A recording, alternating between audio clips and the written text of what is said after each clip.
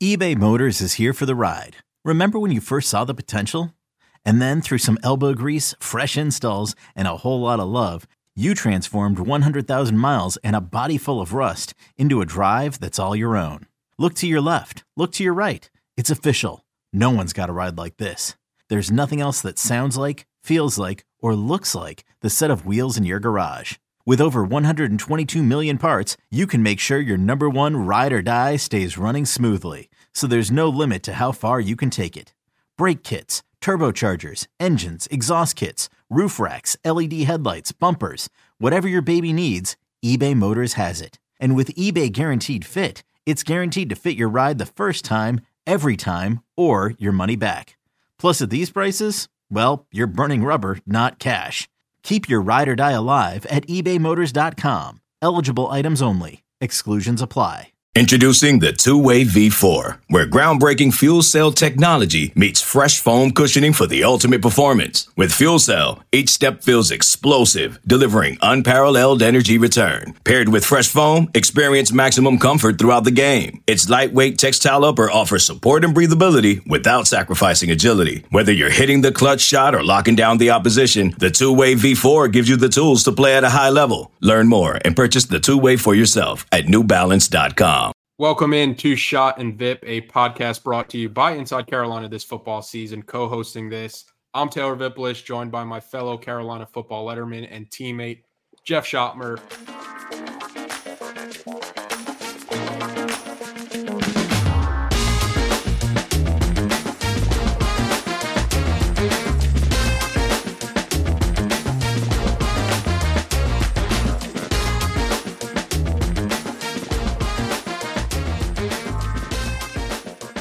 Before we get started today, I have to remind everybody that this podcast is brought to you by Johnny T-Shirt, the official sponsor of all the Inside Carolina podcasts. So if you want to support the people that support us, head on over to Franklin Street or johnnytshirt.com and treat yourself or somebody you love to some more Carolina apparel, because the truth is you can never have enough of Carolina gear.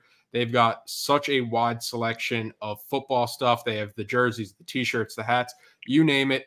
They've got it at a great affordable price. And not to mention, they are locally and alumni owned and operated. It is great people over there, people that you should want to support. And don't forget, Inside Carolina premium subscribers save 10% off their orders. Jeff, Carolina beats a Power 5 opponent, Minnesota, 31-13. The Golden Gophers come to Kenan Stadium, and North Carolina handles them. What were your initial takeaways when you watched this game? You know, never take winning for granted. You know, we're 3-0 and on to conference play, and the game was kind of funky. Just, you know, the rhythm of the game, but you know, anytime you can beat a Power 5 opponent in a non-conference game by 3 scores, you know, we'll take that any day of the week. And I know Coach Brown was talking, you know, in the summer, in the preseason, about how hard our schedule was. And, you know, for us to start 3-0 is a fantastic way to start the year. You know, the game to me, it was kind of like we drug Minnesota out into the deep water and slowly drowned them till their death. You know, it wasn't like an uppercut knockout shot. It was, you know, death by 1,000 paper cuts, and we were chipping away. And then you look up in the fourth quarter with 2 minutes to go, and we're up 31-13. You know, Minnesota is a well-coached ball club. You know, they've won, 9-10 games for the past couple of years. You know, PJ Fleck is a you know, well-established coach, and he's won at a lot of places. So, you know, to beat them and as handily as we did, it's impressive. So good for North Carolina. Yeah, and this was a game where it felt like even when Minnesota started to get some of that momentum back around the halftime and early in the third quarter, North Carolina teams of the past, okay, Minnesota gets back in it, and then it's a game the entire way. I thought it was pretty impressive how this North Carolina team handled that adversity. And I thought one of the coolest moments, I don't know if you saw it, but there was a video of the team in the locker room post game, and Mac Brown was addressing the team, and you could just feel how much he cares about all the players. And they had a cool moment with Mitch Mason where they were like, this game was a lot like Mitch, where this North Carolina team, no matter the situation that they get put in front of them, they're going to fight. And for the most part, for a fan, for an alumni, for a letterman, like really that's all you could ask for a team that they are going to fight. And when you have a team as talented as North Carolina, when you have a quarterback as good as Drake May, a team that's going to fight like that, that's a team that you could go to battle with on Saturdays. And speaking of Drake May, this game was really only close because of some of the interceptions he threw that kind of kept North Carolina in the game. And I think you could look at what he did and be like, oh man, Drake was a little off tonight. And he has a bit of like those Mitch Trubisky stat lines in him where you're like, oh, something's just not right with Mitch tonight, or something's just not right with Drake tonight. And you see his final box score. He throws for over 400 yards for just the second time in his career, and he completes 73% of his passes. What did you kind of see from the Tar Heel quarterback? I think it was the quietest 400-yard game I've ever seen, and all levels of football. You know, if you were to ask me after the game how much he threw for, I would say 270, 265. And, you know, like you said, you look up and it's 400, 2 touchdowns. You know, there's 2 interceptions. You know, look, we could be very critical of Drake because he's proven to be a first-round talent and a top 5 pick, you know, so we can nitpick Drake. The one thing that I love about him is he is resilient as hell. You know, he throws interception and it doesn't faze him. You know, he comes right back up. He's got that amnesia where he just forgets it and on to the next drive. The thing that always impresses me the most about Drake is his ability to extend the plays with his legs. I think the greatest equalizer in college football and any level of football is the ability for the quarterback to be mobile, extend the play, pick up first downs with his legs. And time again, Drake had, you know, even this last game, 3 or 4 rushing first downs that extend the drive, and it just it cripples the defense. You know, it sucks the life out of them.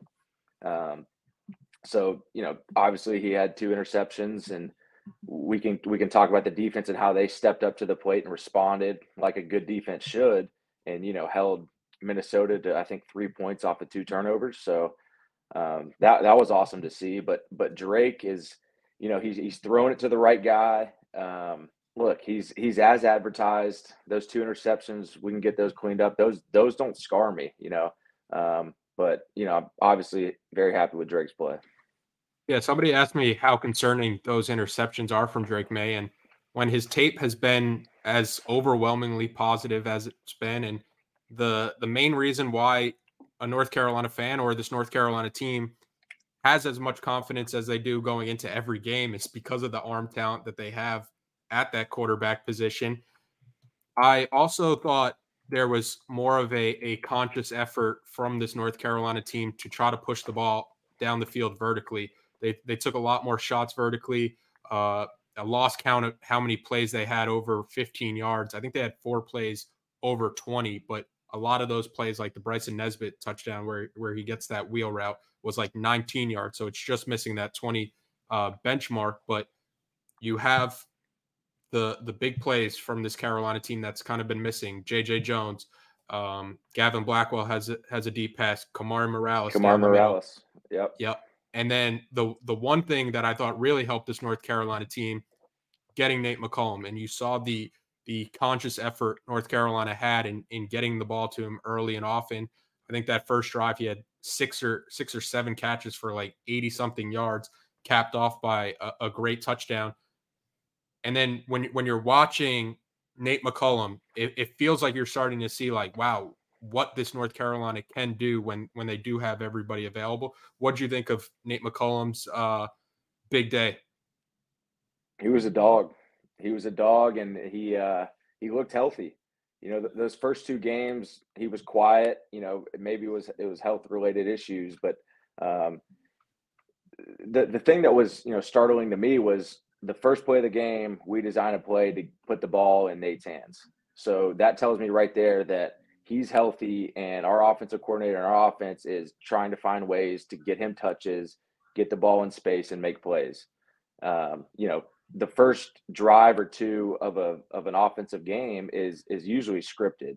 So that first play is like, okay, we're going to get the ball in Nate's hands in space on the perimeter and see what he can do. And, we moved him around a lot. He was in the slot to the boundary, slot to the field.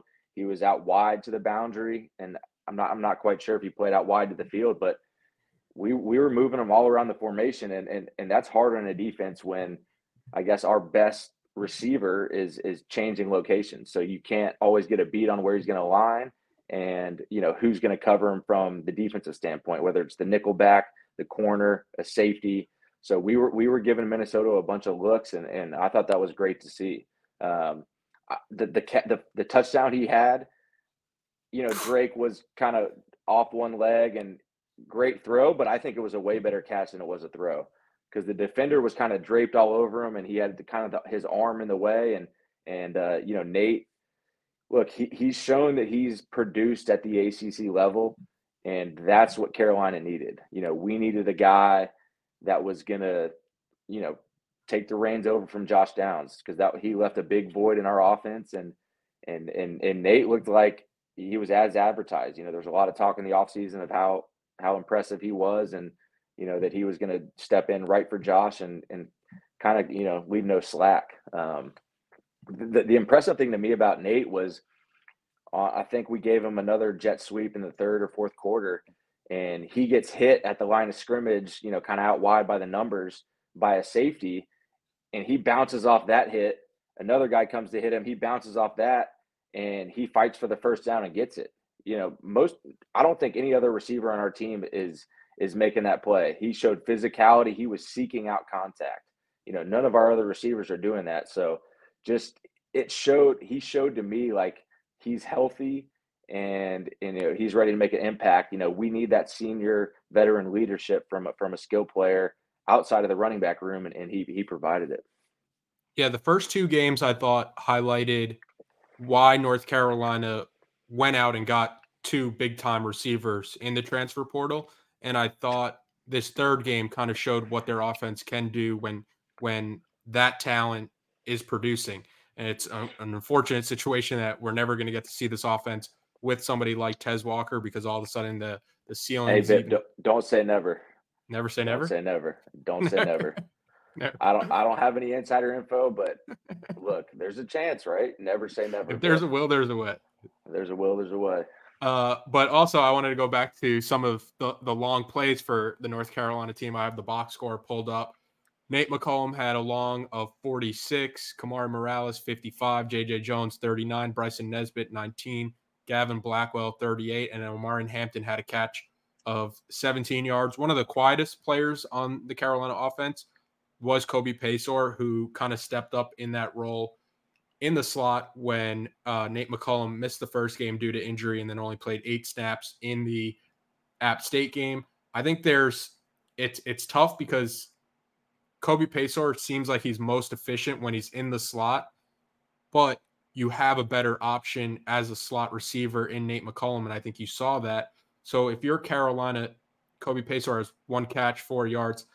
How do you find the way to get your best players on the field and get somebody like Kobe Paysour more involved? And it is nitpicking because Carolina wins 31-13. They put up 400 plus yards passing, but it does feel like he does have the talent to be out there and be out there contributing. For sure. And through the first 2 games of the season, he was the most reliable receiving threat. And sometimes just, in the game flow, he doesn't get involved, and we have other guys that are making plays. Nesbitt had 4 catches for, I think, 60 yards. Like Blackwell had 1, a long one, Morales. So, like, we were getting other production from other players, and this just wasn't Paysour's game, But I kind of want to talk about the drive in the fourth quarter. We're up, I think, by 10 points. 10 or 11 points at this point. And how many times watching Carolina football have you seen, we have a 10-point lead in the fourth quarter. Our offense goes 3 and out. We give the ball back to, the opponent's offense, and they go down and score and make it a ball game. The drive we had, a lot. The drive we had in the fourth quarter, I think it started about 10 minutes. We go 11 play drive, a mix of runs and passes, move the ball on a good Minnesota defense and put the ball in the end zone to go up 3 scores with, 4 or 5 minutes to go. That was like, okay, our team has potential to actually do some big things. And then to even add on to that, our defense comes out and gets a 3 and out, and now the game is completely done. We're up 31-13 with 2 minutes to go, getting the ball back. So that complimentary football we played in those last 10 minutes was something that we haven't seen before, consistently. So that was the most eye-opening thing to me in the whole game, was the ability to take a 5-minute drive, finish in the end zone, and take 5 minutes off the clock in the fourth quarter when we needed it the most. And it was a mix of, tight end catches, receiver catches, running backs. It was the whole squad. The offensive line blocked well. So I know your initial question was talking about Kobe Paysauer, but I diverted and talked about that. But Kobe, we call audibles here, man. Yeah, we call audibles. That's kind of where my mind was going. But Kobe is going to be, I think, our second or first leading receiver, at the end of the year. He's a great player. Great is a strong word. He's a very, very solid college player right now. He has some ability, but like I said, it was great to see Nate go out there and produce like that, because you can't have enough playmakers in the skill positions. This episode is brought to you by Progressive Insurance. Whether you love true crime or comedy, celebrity interviews or news, you call the shots on what's in your podcast queue. And guess what? Now you can call them on your auto insurance too, with the Name Your Price tool from Progressive. It works just the way it sounds. You tell Progressive how much you want to pay for car insurance, and they'll show you coverage options that fit your budget. Get your quote today at Progressive.com to join the over 28 million drivers who trust Progressive. Progressive Casualty Insurance Company and Affiliates. Price and coverage match limited by state law. Okay, picture this. It's Friday afternoon when a thought hits you. I can spend another weekend doing the same old whatever, or I can hop into my all-new Hyundai Santa Fe and hit the road. With available H-Track all-wheel drive and 3-row seating, my whole family can head deep into the wild. Conquer the weekend in the all-new Hyundai Santa Fe. Visit HyundaiUSA.com or call 562-314-4603 for more details. Hyundai, there's joy in every journey. Yeah, and that last drive that you were talking about, that 11-play drive, I think one of the most encouraging parts about that drive is that, for the most part, Carolina's run game was pretty inefficient the entire day. Minnesota was stuffing it and forcing North Carolina to beat them passing, and that's something crazy to say when you have somebody like Drake May. But I think at that point, Carolina was rushing for like over less than 2 yards per rush attempt. And then that last drive, they were having more success. You have Drake May rush for 5 yards. Omar Hampton rushes for 17. Drake May for 6 again. Drake May for 12. British Brooks 3, and then 4, and then 6. And then they cap the drive off where you have British Brooks and Omar and Hampton in the backfield together. They fake the toss to Omar and Hampton, and you get that like little inside handoff to British Brooks, who scores from 1 yard out. The encouraging thing from North Carolina's perspective is that they weren't able to run the ball for 3+ quarters. And then when a team knew they were going to run and wanted to run, they did find a way to get that. And you saw more creativity from Chip Lindsey when you do have two backs. Did you notice that with Hampton and Brooks in the backfield together? I feel like let's find more ways to get them on the field. Yeah, I mean, both of those guys are beast with the ball in their hands, and they're beast blocking. So, I like that way better than a direct snap to British or Hampton and running that Ram package. So, look, as long as we put the ball in the end zone when we're in the red zone, especially inside the 5, whatever we want to run, I'll take it. Yeah, I'm also glad you mentioned the blocking that you get from the running backs, because that was something that Omar and Hampton, I think, struggled with at times last year, where he felt almost unplayable with pass protection. And you say that, and it's like, it sounds harsh, but like pass protection from a true freshman running back, that's something, you didn't have to do at the high school level. His pass block rate, according to Pro Football Focus last year, was 49.4. It's in that orange territory. This year, it's up to 82.5, a tremendous increase. And British Brooks is not too far behind him in the pass pro. The North Carolina defense, we mentioned the Drake May turnovers, but Minnesota only scored. That was another reason why I when somebody asked me if Drake May's interceptions were concerning, I said no, because North Carolina's defense, they held strong, only gave up 3 points off those 2 turnovers. What was your kind of general takeaways just watching the defense? To me, that's the mark of a good defense. And, when your back's put against the wall in situations that you can't control, i.e. a turnover from the offense, and you have to go out there and defend a short field, we stepped up to the challenge every time. And that was awesome to see. I think the first turnover was they got the ball on the, plus 25-yard line on our side of the field. And, Coach Chiswick has always preached good situational defense and red zone defense, but now we're finally showing it that we can do it. The second thing that stood out to me was our third down defense. Do you know the stats off the top of your head? I think it was. Yeah, I wrote it down. It was Minnesota was 27% on third downs. If you're under 30%, you're going to be top 20 in the country. And that to me was the key to our defense. Obviously we had the big turnover with Power Eccles in the red zone. And then another interception from Chapman in the end zone as well. So, those are 2 turnovers are obviously great, but I think third down defense and third down conversion percentage is such an important stat in college football. And our third down defense was really good. I don't think that, at times we were pushed around in the run game a little bit, but Minnesota, they got a big offensive line. I think they averaged 6'5", 320 or something, bigger average size than the Minnesota Vikings. And, we got pushed around inside a little bit. I thought the 2 inside linebackers played a lot better than they did last week. They're the heartbeat of the defense. So when they're flying around with energy and making plays, that it's contagious for the rest of the defense. So I was happy with our performance. I mean, to me, like I talked about third down being a very important statistic in college football, but at the end of the day, the only stat that matters on defense, in my opinion, is scoring defense.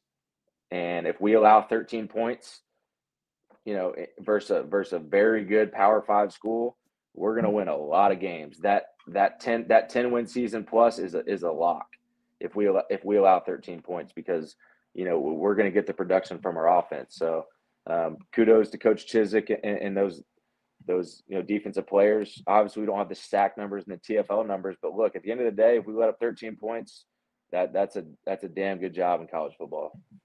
Yeah, I also thought we kind of mentioned this last time on the podcast, where it was like sack numbers are great, but they don't tell the entire story. Where the Minnesota quarterbacks, the one came in when the other got injured for a few plays. A lot of those throws that they had are throws you're not advising quarterbacks to make. I think the first one, Powers interception, Cedric Gray got through. The quarterback just throws it. It gets tipped off the tight end's hand. Power picks it off. The second interception, Des Evans is barreling down with his hands up. That's a sack probably 90% of the time. Most quarterbacks are willing to just eat that sack there and live to fight another play. He just throws the ball up in the end zone. Armani Chapman picks it off. The third down defense, I got the numbers. Minnesota was 3 of 12, 25%. Carolina's third down offense, 12 of 17.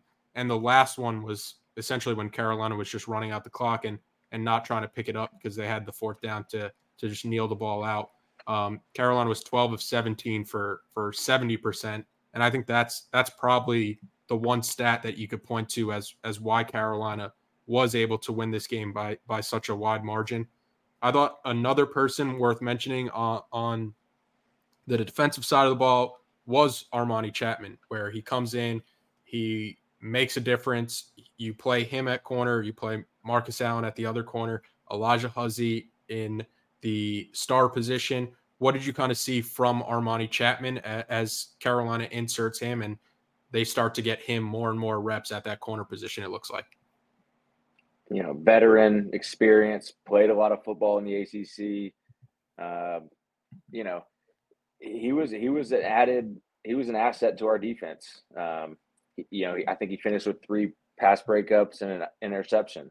You look up and he's not afraid to challenge the receivers. If they caught a ball on him, for the most part, he was within phase and tackling them as soon as they caught the ball. So, that's always good to see. I think what tells the most about him is, I think in his post-game press conference, he was very confident in saying, look, we can go 15-0 and win the national championship. Whether anyone believes it or not, he does, and that's a great mindset for a cornerback to have. That's honestly the only mindset you can have, because you have to be a little crazy to play corner, because you're on an island most plays. So that confidence is going to be contagious, and I appreciate his words. And whether we can go 15-0 and win the national championship, I don't believe so, but he obviously does, and I love his confidence, and he keeps playing like that. That's going to be a big boost for our team. We saw Hardy getting some more reps, Stick Lane getting in there. I think as this defense grows throughout the season, I think we're going to see them get better. We're playing more guys in the secondary, which is what we need, because I don't think Biggers and Don Chapman are, all ACC caliber players. So they need to not play as many plays and rotate with some other safeties. So I think we got a good rotation going on right now. And I like where we headed, but Chapman, he really showed me something. And it's no knock on Holloway, but he's a young guy and was kind of thrown into the fire, and, he's made some plays, he's gotten beat, but one of the hardest things to teach in college football is experience and actual gameplay, especially against a veteran team, a Power 5 at a Power 5 level. And so Chapman, he showed that on Saturday afternoon. Yeah, these stats are from Pro Football Focus. It's quarterback rating when targeted. Elijah Huzzie's at a 59.5. Tayon Holloway's at a 111.3. Marcus Allen is at a 120.1. And then it's a small sample size with Armani Chapman, but it's a 6.9, where he plays essentially just that last game and looked great shutting it down. I don't know if keeping a quarterback in the single digits is a realistic goal, but it's a goal that, like you mentioned, that mindset that this team has, they're going to believe that they can do it. And I had a quick stat. Again, we're pulling audibles all over the place. It's NFL Sunday. We're recording this. The Commanders win. Sam Howell becomes just the second Washington quarterback to start his career 3-0 in the Super Bowl era. The only other to do it, 87 strike replacement quarterback Ed Rupert, who was the inspiration for Shane Falco in the replacements. Was he? I was about to say, I've never heard that name in my life. Hey, shout out Sammy Howell, man. He's Carolina legend. Yeah, he said not so fast on naming Drake the best UNC quarterback of all time. Sam's like, watch what I'm doing. I'm 3-0 in the NFL, so y'all pump the brakes on this Drake talk. It's a lot of it's good company in the quarterback conversation for Carolina, especially the past few decades. But as Carolina gets ready for this Pittsburgh team, Pittsburgh has had a struggling offense. I think I saw the stat, Phil Dracovic, the past 2 games is like 18 for 52. It's been 2 losses for this Pittsburgh team. Historically, Pat Narduzzi has given these Mac Brown teams a lot to handle in comparison to our Fedora teams that always seemed like they found a way to beat these Pittsburgh teams, no matter what our team looked like for the entire term of the season. how does this North Carolina team match up with this Pittsburgh team who does want to be physical defensively? Yeah, I'm going to be honest. I haven't seen them play a live game, but like you said, just knowing the Narduzzi system, and they're going to be aggressive, pressure 5, 6, 7 guys, play quarters defense. Um, look, they're a well-coached team, but I think hopefully we're taking that next step of we're going to beat the teams we're supposed to beat by a good, comfortable margin.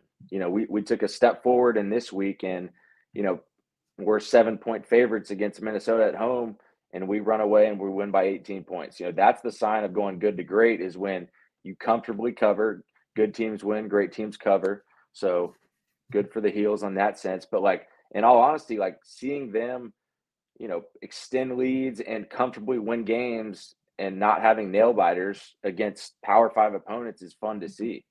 Because you look around the landscape of college football, you see Alabama have a tight one versus USF.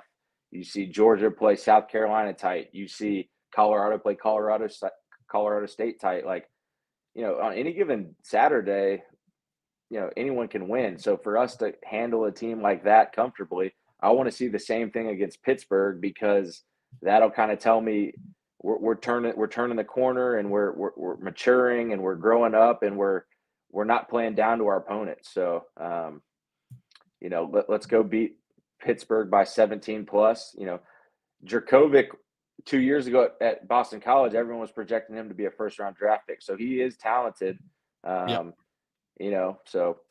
we'll see what happens. Yep, Carolina on the road, their first true road game of the season.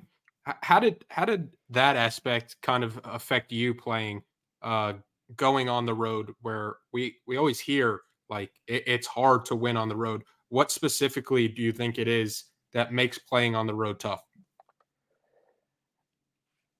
There's a couple things. I guess just like traveling, kind of getting out of your rhythm, getting out of your comfort zone. But, obviously the opposing stadiums, crowd noise affects the offense. I was at the UF game last night, University of Florida versus Tennessee, and the Swamp on a Saturday night. I mean, that was as loud as I've ever heard a stadium. And Tennessee had to call timeout 3 different times on offense because they couldn't communicate the play across from one side to the other. They had the call in time, but it was just they couldn't hear. The offensive line couldn't hear the quarterback. The receivers couldn't hear the tight ends. And so they had to call timeout. So I guess that's a thing that could, it makes it hard to win on the road. Obviously, Pittsburgh, it's, NFL stadium. It's not going to be a crazy atmosphere. But as a player, honestly, I love playing on the road as much as I love playing in Kenan Stadium in front of our fans. Going on the road, it's just you and your bros, you and your boys, it's you against the world. And it's that mentality that you take, and it's fun. You score a touchdown in an opposing stadium, and you see, the celebrations where they're shushing the crowd, and the guys rally around that stuff. So, let's see, last time we played at Pitt, what happened? 2021, we lost. Yeah, we lost to Kenny Pickett. Yeah. Was that the overtime game? I think it was an overtime. Yeah, it was an overtime game. I feel like every time we've played at Pitt, well, besides the game last year, I think there was a stat 7 or 8 of the last Pitt games are a one-score series. So, yeah. So this has been a series where it has been pretty close. North Carolina won last year, the last time out. At UNC, yep. Yeah, and the current streak is just at that one game. So Pitt is kind of stumbling their way into this game. They lost. Their only win this season is a 45-7 win at Wofford. Then they lost to Cincinnati at home, 27-21. And then they lost the backyard brawl to West Virginia, 17-6. Carolina back in action this Saturday, 8:00 kickoff from Pittsburgh. What's the spread? What's the spread in that game? The early spread is Carolina -5. Hammer it. Hammer that. Jeff, my other observation from the weekend, a bunch of people came up to me and said, "Hey, love the podcast with you and Schoett." Let's go. I appreciate it, fans. I appreciate it. everyone loves it because you're the star of the show and you've been an Inside Carolina legend for a couple of years now. So I just try to be. everybody. I know this is a football podcast, but I just try to be a good facilitator. I'm a good point guard. Kendall Marshall vision. See where you want to go. But yeah, appreciate everybody who said anything. Appreciate everybody who's watching and listening. Shotman, appreciate the time as always. Always, brother. What's up, y'all? This is four-time NBA champ Andre Iguodala. Yo, and this is his best friend, the Ohio State legend, Evan Marcel Turner I. Every Wednesday, we drop a new episode on our show, Point Forward. We're talking basketball, business, and all the culture in between. From locker room stories to some basketball analysis from those who've been in the game. Now, it is a dude averaging 29 and 11. God, what it take to be an all-star? A win. Subscribe to Point Forward, the podcast, so you don't miss a thing.